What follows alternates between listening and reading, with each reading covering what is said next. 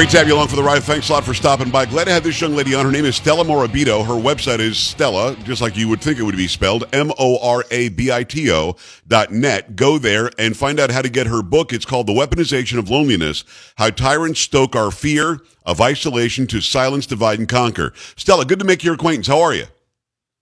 I'm fine. Thank you so much for having me on, Joe. I appreciate it. You're very welcome. You know, during this entire pandemic and the lockdown, and of course the weaponization of loneliness was used way before that even happened, but I think they really saw an opportunity, and by they I mean wannabe tyrants, wannabe monarchs, wannabe dividers, to keep our kids masked, to have us do school over Zoom, to not go to our jobs if they weren't so-called essential, which was another battle between the essential and the non-essential. That's kind of what we saw here. Was that the impetus for writing the book? Oh, that was a lot of it. Yeah, what happened with COVID was it was kind of like, ironically, the masks came off with a lot of these folks because it was all about enforcing our isolation. Whereas in the past, it was kind of an instinctive way of controlling people by taking advantage of that primal fear everybody has of ostracism. Yes. And this is what I call the machinery of loneliness. What tyrants have always done in the past, especially in modern history, starting with the French Revolution, whether they were conscious of it or not, is always stoke that fear of ostracism. And they do that through what I call the machinery that has a lot of tools like identity politics, political correctness, and mob agitation. Those are not new things, but those are the terms that we know them as. But the point is, all of those things trigger the conformity impulse. And we conform because we're fearful of, we're very hardwired to connect with other people. Human beings are social animals. And so that has been the most potent weapon that's always been used. I think we know that kind of instinctively, but we don't know it consciously. And I think we need to become aware of these mechanics if we're ever going to, change things. I want to delve into that part of it a little bit more that you just said about our want to conform, the conformity that is sort of human nature. I remember being in psychology class back in high school, and the teacher showed a study where I think there were 6 or 7 students at a college that got on an elevator and faced backward. And then they waited for other people to come in, and they were videotaping them. And the other people, generally speaking, like 7 or 8 out of 10, would also turn backward for no reason other than why shouldn't I? Or they're all doing it, and I probably should. There was another study or another example that I saw where a guy had surgery on his neck. He had like a sore neck, and he walked out of the doctor's office and he was staring straight up into the sky because he couldn't put his neck straight. Well, everybody around him started looking up in the sky. What the hell is he looking at? So that's sort of what we are. It's to me, and correct me if I'm wrong, it feels as though we're inquisitive. What is it that he's looking at? We also don't want to be left out. What am I missing? And the third part is, right, I don't want to stand out. Is that what it is?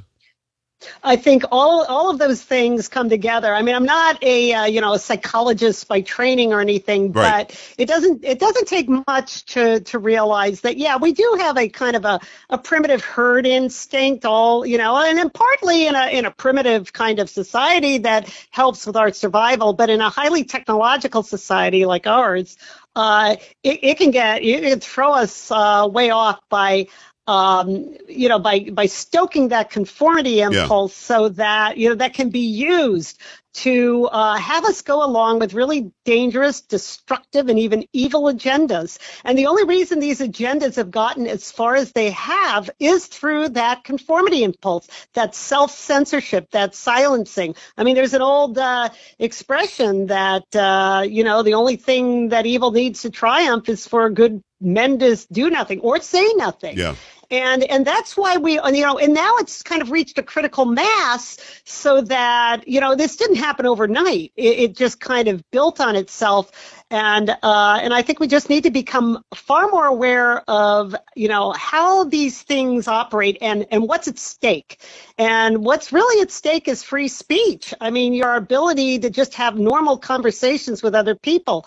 And that's really what tyrants, totalitarians throughout the ages have tried to squash, is any kind of, the private sphere of life. And that's where you learn the courage to speak up. It is through those relationships.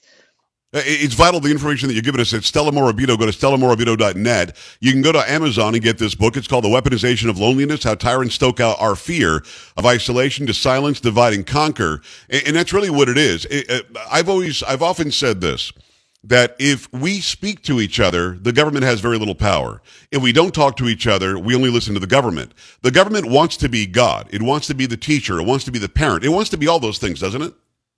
Exactly. That's exactly right.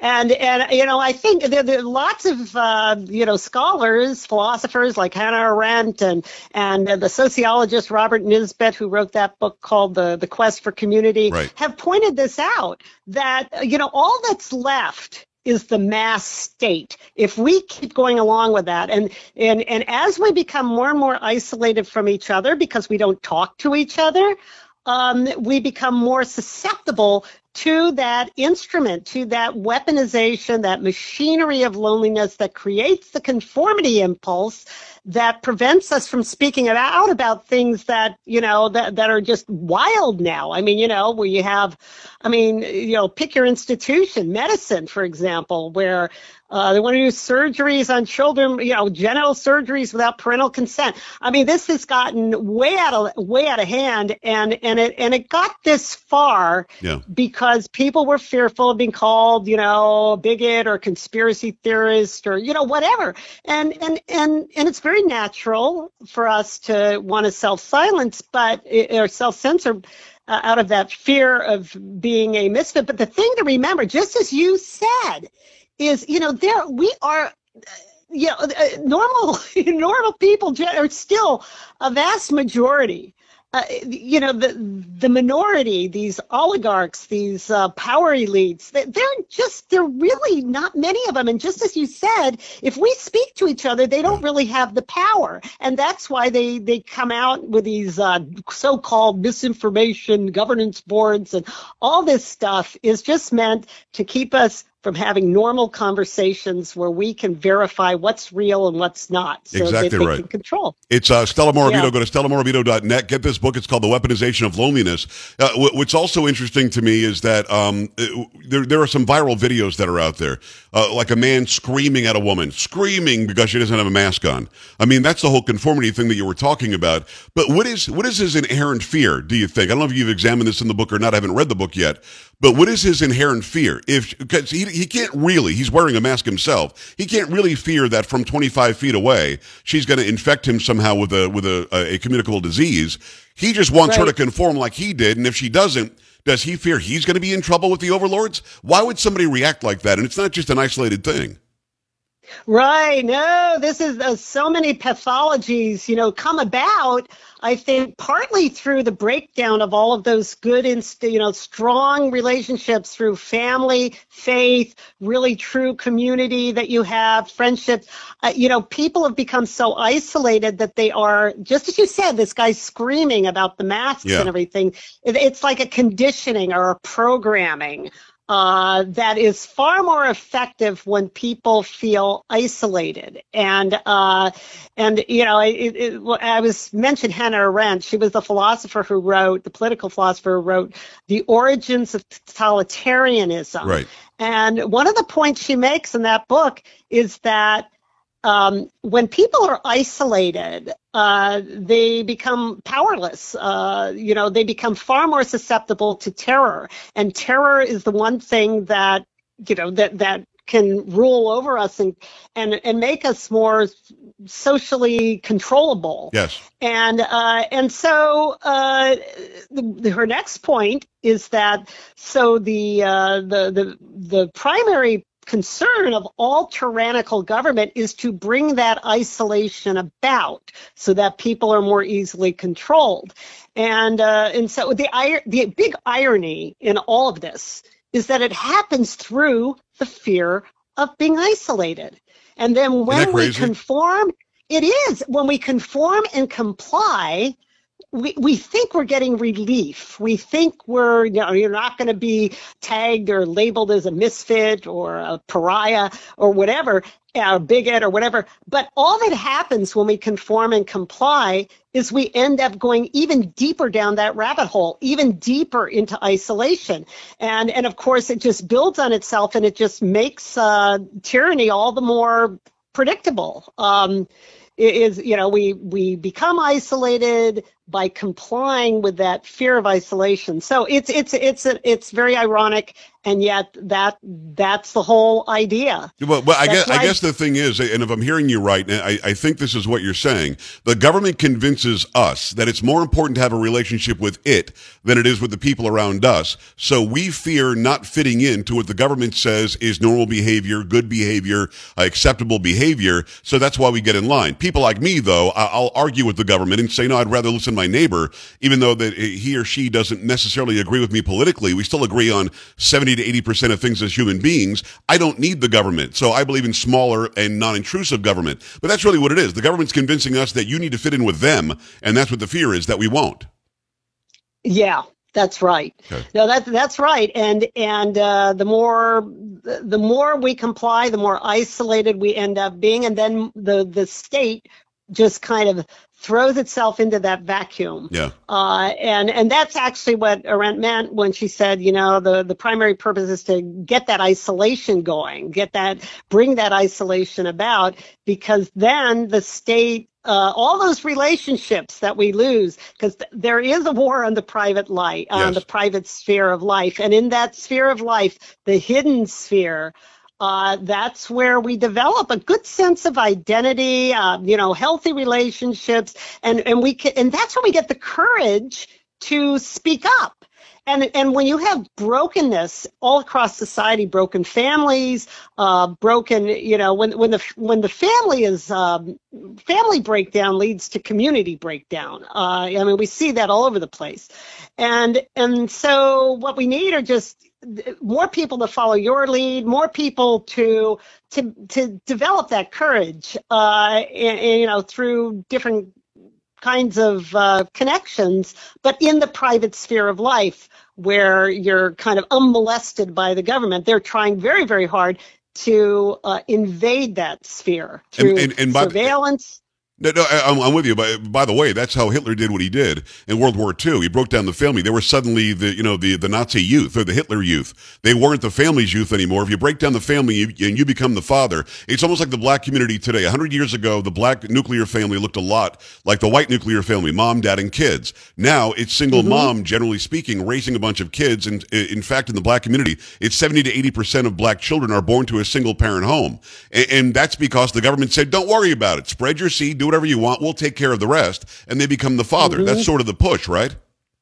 Absolutely. No, it's trying to create this sort of relationship where there aren't really any individuals anymore that are unique and that have relationships outside of the state. And you're right, all through history. We saw this in the French Revolution with the de-Christianization campaign and the mobs turning in. And they were also toppling statues and renaming streets and all that. This is not new. That goes back 300 years at least. And then of course, the Bolshevik Revolution. It was a very blatant war on family. There are lots of stories, most famously the one of Pavlik Morozov, who turned in his father, for not, complying with Stalin's orders. And then, of course, it happened in, just as you said, in the Third Reich, but also, especially in the Cultural Revolution under Mao. Oh, my goodness, in China, the struggle sessions were horrendous. Where people were just paraded by mobs that Mao cultivated. They called it the Red Guard. It's always youth. They get these disconnected youth who go out there and they harass and use violence, and they ridiculed and caricatured and just made sure that nobody was out of line with Mao's Little Red Book. And we're seeing it again now, though, Stella. And it's Stella Morabito. Go to StellaMorabito.net. Go to get this book on Amazon. It's called The Weaponization of Loneliness, How Tyrants Stoke our Fear of Isolation to Silence, Divide, and Conquer. We've seen it historically. And in the remaining moments here, if you don't mind, do you examine in the book why we aren't learning from history? This isn't that long ago. The Third Reich wasn't that long ago. It just wasn't. Yeah. North Korea is happening today. We're seeing another revolution in China to where they control everybody today. We're seeing, differences and changes in Venezuela today. So it's not like this is, from 1,000 years ago, although it happened back then. Why don't we learn from history when it's all right there? Is it because those who want to be tyrants try to hide that history? Well, as education has been, that's the first institution that once that's subverted and corrupted, right. It leaks down, it bleeds into all the other institutions, the courts, the legislatures, everything else. But in education, we aren't teaching the history. We aren't teaching the Constitution anymore. And that's another form of isolation, is to cultivate that kind of ignorance in people. It's actually suicidal, but that's where it leads. And we should know this stuff. We can at least understand, I hope, the processes, the mechanics of why and how we give in to that conformity impulse. And I think we need to build awareness of it. We need to understand that free speech is use it or lose it. Yeah. And then free speech is really what you need to develop those relationships in the first place. And you have to guard and protect and cultivate that private sphere of life that is the target and has always been the target of tyrants. Great point. StellaMorabito.net. It's Morabito is her last name. StellaMorabito.net. Go and get this book it's on Amazon right now. It's called The Weaponization of Loneliness, How Tyrants Stoke Our Fear of Isolation to Silence, Divide, and Conquer. Stella, great information. Come back on. And next time we'll see you as well. We had a computer problem today, but I'm so glad to have you on either way. Well, thank you so much. I really appreciate it. You're very welcome. Great. Okay, we're back after this. Stay right here. Thank you. This is the Joe Pags Show.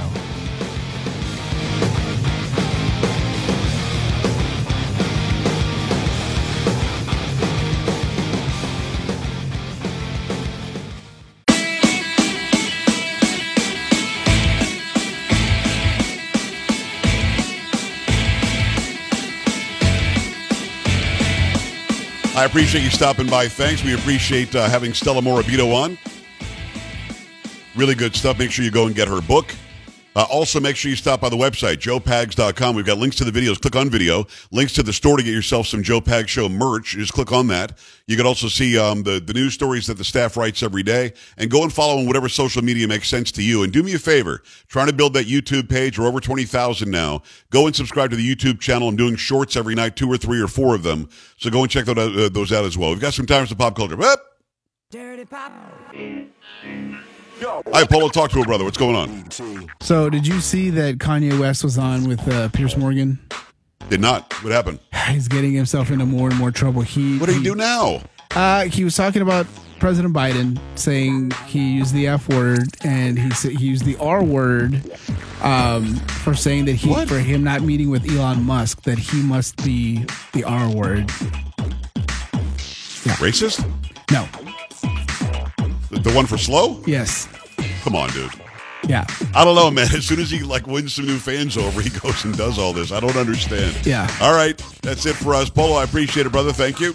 Sam, thank you very much. Appreciate you. Carrie, thank you. I'm Joe. We're back tomorrow. Same time, same place. Have a great night. In the meantime, we've got big guests. We're hoping for a big one tomorrow. Stick around and I'll give you updates as we go. Have a good night. This is the Joe Pags Show.